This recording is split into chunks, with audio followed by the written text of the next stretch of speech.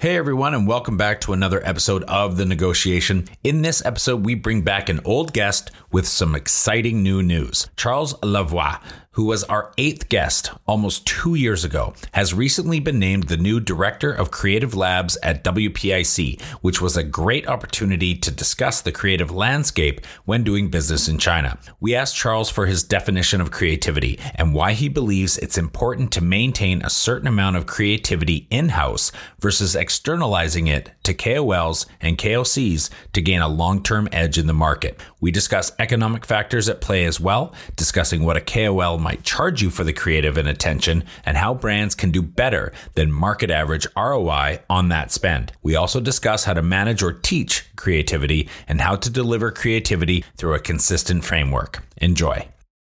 Where you can really get the edge, and you were making that parallel to that stock market, is trying to get an insight of which KOL or which content might be more interesting in the next year. So trying to make forecasts. And that's when creativity and brand insights becomes an added value. And that's what you kind of need to keep in-house. All the agencies and all the brands, if they're doing a good job at going to get the data, they can have all access to the same data. Now it's how you read that data and how you understand your consumers, and going back to that idea of relationship, how you can improve the content that they're doing to better serve your brand. Home to over 4 billion people, the Asia-Pacific region boasts one of the most powerful consumer markets on the planet. Not only is it home to half the world's under 30 population, but it's also home to more than half the world's internet users. It's a market no globally minded brand should ignore, but entering markets like China is no easy task. Just ask the likes of Microsoft, Google, Uber, and Facebook. Times are changing, and with the right partners, doors are slowly opening as more and more companies find success expanding into the markets of the Middle Kingdom. I myself spent 8 years in China, mostly as a venture capitalist, helping early-stage tech companies enter the Asia-Pacific market successfully.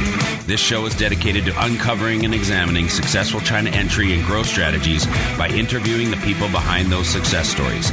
My name is Todd Embley, and welcome to The Negotiation, brought to you by WPIC Marketing and Technologies. Charles, welcome back to the show. It's good to have you on again. Thanks, Todd. It's great to be here again.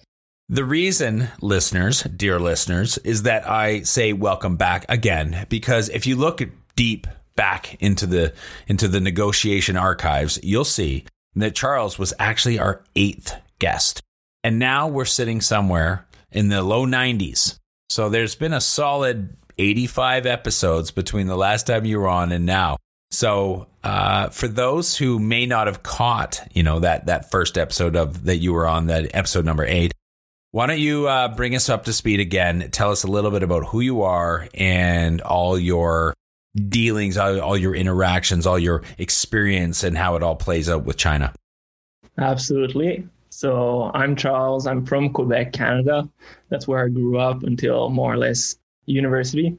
And that was my first interaction with China. I went, like a lot of people, I feel like the first interaction was with a semester abroad, which I kind of got hooked. I really got interested in everything that's happening, the innovation, the culture over there. And then that 4 months suddenly became close to 10 years China story. So after doing that, I worked a little bit at the Canadian Embassy on Trade Commissioner. And then I went entrepreneurship. I launched a alcohol brand in China, which I scaled for 5-6 years while joining a small creative agency. I was the third person on that creative agency, really focused on design, content production, and then brand strategy for China. And then that was really an interesting ride. We grew the agency from 3 to 40 people, back to 20, and then to 30. And then we went from serving 80% foreign clients into China to working more and more with Chinese brands. And that was more or less the story of when we last talked. And then the last 2 years, obviously, like everyone, COVID arrived. And then last year, I was out of China when COVID arrived. And then me and my wife got kind of blocked outside of China. And then finally, after a few months, made our way back to Canada. During that time, I kept my involvement with key accounts, an Italian wealth management fund that was expanding in China, a few other Canadian clients, helping them in China brand strategy. Also taking a few start up more tech branding projects here in Quebec. And about 2 weeks ago, I went on the other side to join the team at WPIC. So really thrilled about it, and I'm going to be focusing back on a lot of the interesting accounts that WPIC is serving to the Chinese market. Yeah, congratulations on joining WPIC. That's amazing. Tell us a little bit about what your role is going to be now with the new team. Yeah, thank you, Todd. There's a lot of work, a lot of elements which I'll be involved. My official role right now is Director of Creative Labs. So Creative Lab is something that we're launching in the next couple of weeks with WPIC. So over the last 15 years, WPIC has grew, becoming a really well-trusted partner from everything in terms of data into the Chinese market, in terms of e-commerce, very operational driven. And then last few years, there's been more and more demand from the brand partners to expand on the marketing side of how they can better not just sell on Tmall, but build their brand outside of the traditional e-commerce platform. So everything from social media management to also brand localization and local content creation. So my role is really to up the game and kind of trying to bring my input to the table and working with a lot of very, very talented Chinese creative planner, designers, copywriters to really take what the brands have in North America and Europe and adapt it the best we can to the Chinese market and maybe innovate on it. So let's jump into a quick discussion, and I want you to set up more of the rest of this podcast by just how do you define creativity? I know it sounds like it's almost like how do you describe water, but how do you define creativity? Yes, that's a very interesting concept because agencies tend to push a lot the word creativity. To me, it's really kind of bringing past or existing concepts or inspiration together, something that like two elements or more than two elements that already exist together to bring something new. That said, being creative is like in the tech world making an invention. There's a lot of invention that are made that are not commercializable, like that you can't commercialize. So it's kind of the gap between invention and commercialization becomes innovation. And there's the same challenge in creativity. So obviously we can be creative as much as we can, but the big challenge is to be creative and relevant, to be creative that people care about and that actually helps the brand. And when it comes to cross-border marketing, the other kind of paradox here is that international brands want to find partners in China that are creative and can help their brand. But at the same time, a lot of them have the conversation, well, this is my brand framework and I don't want you to innovate. I want you to stay within that framework. And then in that sense, okay, how can you be creative when there's that much framework? And that's really kind of the big challenge of cross-border creativity. And that's where you're kind of looking at concept of the culture, and the ultimate goal is to try to convince that, okay, let's take what's existing, innovate. And I would say in cross-border brand building, you're not building a new brand. There's already so much elements existing. So that creativity you kind of want to add on. And then the ideal goal is there something that we can create and innovate that's going to inspire back the headquarter and that they're going to do something. And I've had experience in the past, and that's been, that's, I think, really, really challenging because the perception sometimes of working with agencies in China is just, it's a secondary market. They take our brand, just execute, use our creative assets, and then just adapt it, tweak it, but don't really innovate. Don't really be too creative. And then there's been a really good case study of the innovations and the creativity that we were able to bring to China actually inspired the people in the headquarters. Oh, we should do that in our home market. And I think that's really what we want to deliver in terms of cross-border creativity, if we can inspire the people back home. Well, if I remember correctly, a lot of some of the early successes that you were having, even with the alcohol brands, were, I would say, attributed to being very creative, which I think as a new brand, you have to be, right? Yeah, absolutely. I mean, everybody that is in the startup world understands that resources are limited, and the only way it's just an easy economic calculation. If you're trying to just compete by traditional media buying and getting the eyeball at the cost price, then you won't win because you don't have the budget. So you need to really find new angle, new ways. And I remember I had no experience in fashion, and we convinced Conrad Hotel or the Hilton Hotel in Beijing to do a fashion show around our vodka brand. And we got biggest Chinese media to come and a lot of KOL, a lot of celebrities for free, just because the concept was creative. So we became the creative powerhouse of the brand. And then that's when you start getting elements for free, or people want to collaborate with you at a discount. And that's when you get kind of eyeball and engagement and awareness and all those sales and metrics that you use at a discount. So I think that's a good segue into one of the more polarizing questions that I have kind of teed up that I wanted to ask you, or talking points to talk about, because it's a bit of a discussion around maintaining creativity in-house versus externalizing or outsourcing creativity to, KOLs or the KOCs, whether it's up to 100% up to them to be able to do what they want versus how much you put the reins on them and try to, rein in where they're going and what they're doing with the brand and the creativity. Is it necessary? Is it, in your opinion, better to keep it in-house? And I know that part of your answer is probably going to be, well, it depends, but that's okay. Which is the best strategy that is necessary for brands to get a long-term edge?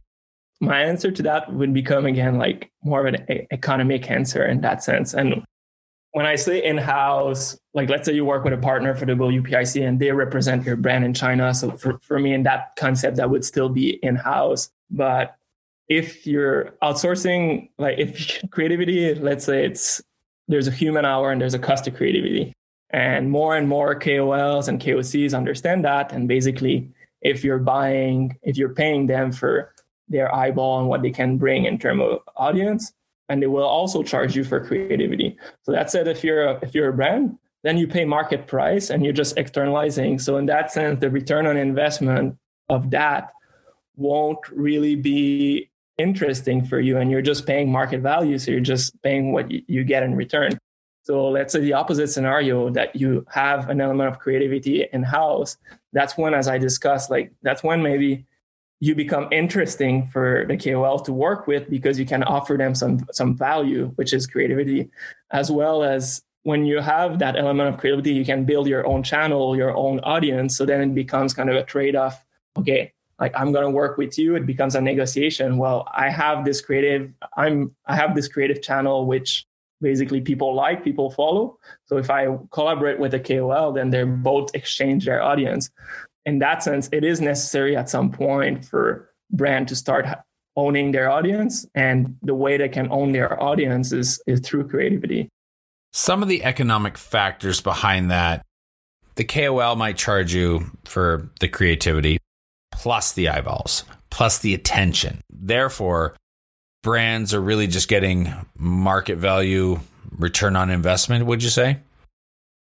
Yeah, in that sense. So it becomes a game of either finding KOLs that are undervaluing themselves, and that becomes again a negotiation, or at the same time, like making your brand exciting through creativity for people to want to collaborate with you and create traction in that sense, rather than just being, okay, here's a brief and then just do whatever you want. And also the second argument to that is more and more, and I think that's discussed, you see a lot of KOL videos which might be creative, they might bring short term, but they're just not on brand as we would use. So there's a lack of consistency, and then consistency is one of the key elements to building a brand. And then they're just shooting in too many arrows, and then at the end, it's benefiting the KOL. It might benefit short-term sales, but then there's always a compromise of short-term sales and building long-term margin and long-term audience. Mm-hmm. Well, it sounds like there might almost be like a marketplace play, or like just when you said where KOLs might be undervaluing themselves, so then I start to think like, oh, well, maybe there's so many KOLs and KOCs that, it's almost like a stock market, and you're looking for good stocks to buy that are depreciated or lower that you think they should be, and they have more value. So then those are the ones you're getting involved with. I mean, what would you recommend to brands to look for if they're looking for a KOL or a KOC and they want to get good ROI on that spend? What are you advising them to look for? What are your recommendations on some of, I don't know if there's data like attention data or the kind of audience demographics that they typically have? What are the things that you're telling them to go look for? I think the first element for me would be like, obviously you have your brand values and your brand framework, rather than identifying many KOLs and trying out. Obviously there's that testing phase, but try to establish a relationship over the long term with kind of a key network. Relationship will allow you to have discounts over the years, over the time that you're working together. The second element is it will allow them to really understand your brand, understand your product, and go deeper than just kind of that one-off video. As this number of KOL are growing, a lot of people in China have, the more people I work with, the better it is, because they all have different audiences and they will help me reach more people. But I don't think it's like always a numbers game of reaching more people. I think it's about like a little bit building more loyalty with the right audiences. So I would say, key relationships, and then maintaining and then getting them really kind of to become some sort of a fan of your brand. Are there any software or platforms out there that KOLs and KOCs kind of exist and live, where you can go and kind of choose, and they have almost like a LinkedIn profile or a CV or a resume style of kind of profile or persona, so that you can kind of mine through them and almost do this kind of like quick dating shopping, looking for KOLs or KOCs? You start to see a lot of these things coming up depending on what you want. I know that there are influencer platforms out there where brands can get connected to and reach micro influencers, and things like Cameo and some of these other sites. Is there stuff that exists like that, especially in China, where you can go through and they all kind of list themselves and you can find one? Yeah, I think there are numerous platforms. What is it called? Parklu was one platform that was focused on beauty KOLs. They just got sold to international agency. I mean, Weibo and WeChat. I know Weibo for sure has its own agency where it manage and rank and create data and help brands select the right KOLs.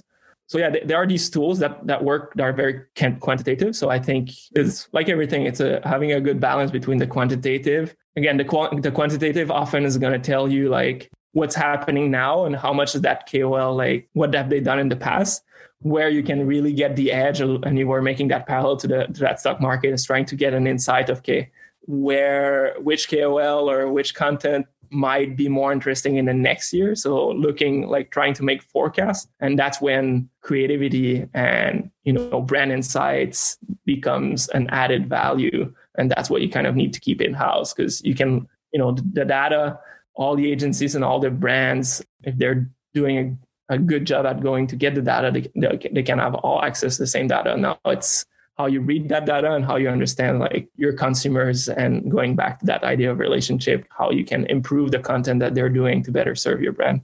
Speaking of creativity then, how does one teach creativity? And how do you manage that lesson, so to speak? I would say, like, are you approaching this from I need to educate, teach a brand? Or is this I need to educate and teach some people within the brand?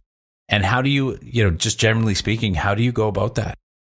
That's a really tricky question. And there's always that discussion around right brain and left brain. And then there's people coming from the left brain, which you need to give them more framework, and people coming from the right brain, which you need to teach creativity. At the end of the day, like, I think what you're looking for is what inspires creativity is it can come from anywhere, like traveling, going outdoors, having conversation, just reading things online. And then when it can definitely be taught. I think it's more about like a process of connecting. So how to manage and teach creativity, I think it's really about creating good team units. So more and more creative agencies, and I think China is still a little bit behind, but we're installing that at WPIC is, designers were working in a box, and creative planner were working in a box, and the media planner and another box, and the copywriters in another box, and then kind of like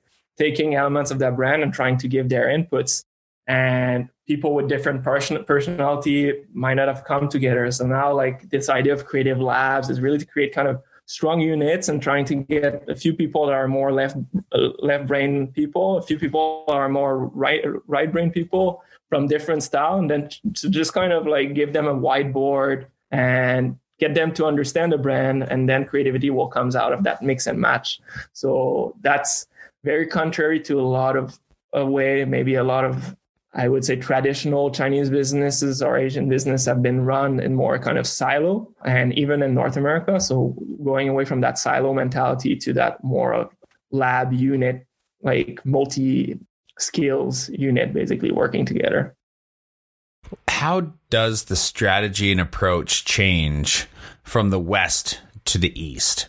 I'm imagining there are kind of strengths and weaknesses on both sides, but I also think that they're probably different, that the West has different strengths and weaknesses than they do in the East. So how do you adopt or change? And can you kind of point out to some glaring differences between if you were to do the same thing with a Western company or brand versus the one in the East? Yeah, absolutely. I mean, I think it's already been mentioned on the podcast, and there's this, like, I think anyone who's been working long enough in both world of the creative agency can tell you China is way stronger in everything that's tactical, and the West is stronger usually in everything that's strategic. So the way it means is like conversation in China with Chinese brands or Chinese marketing specialists will often start by the platform selection, the channel selection, the type of format we're going to use. And then after that, we're like, okay, this is a channel. Let's come up with an idea that would fit within that channel, which is for a lot of like Western brand leaders is a little bit counterintuitive. That has benefits in the sense that see how much innovation there's been in channel marketing channels in China versus the West. That's incredible. And I think it's a little bit interrelated in terms of like people are looking more at the problems and solution factors with existing channels. When I talk about channels like social media, e-commerce platforms, while in the West, there's been maybe more innovation in terms of pure brand strategy and brand messaging and saying, okay, we're going to go in that green segment. We're going to go in that ethical statement. We're going to go in those like more strategic kind of like diversity elements and stuff like that are more strategic topic. And then the channels are just more traditional. TV is still big here. And then there's like Facebook, Instagram, Google, but there hasn't been much channel innovation. So it's that contrast between strategic talk and then go to tactical versus tactical and go to strategic. And I think you need to take a little bit of both to really make the best campaigns possible. How far can you really push the envelope on being creative? And actually in which end? I mean, can you push the envelope of creativity more in America or maybe Europe or, in Asia? How well received is getting a little crazy? Depends how you take that word crazy. I think that the limits are different. I think the cultural sensitivity are much higher in North America and in Europe, in the sense that like you really got to be careful about where you go, and people are going to call you out. And if you try to be funny, you have to be consistently funny, and then it needs to be done the right way.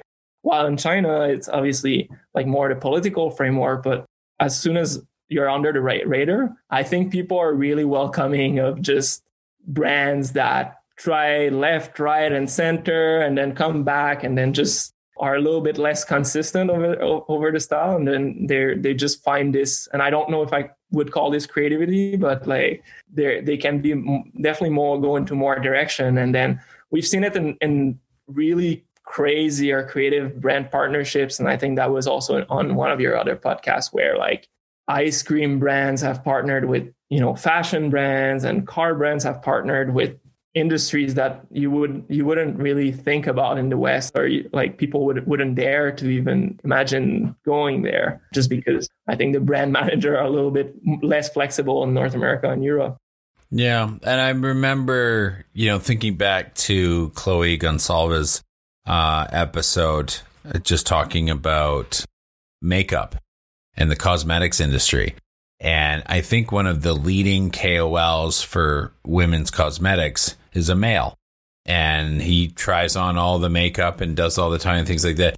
And I keep thinking, if that was in America, I wonder how well that would go over.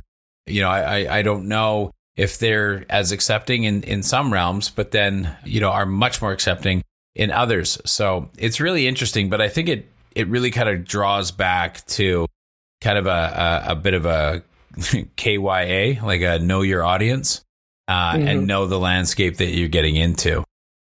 I want to talk a little bit also about brand consistency. Okay, so delivering creativity through, a consistent framework. How do you help brands do that?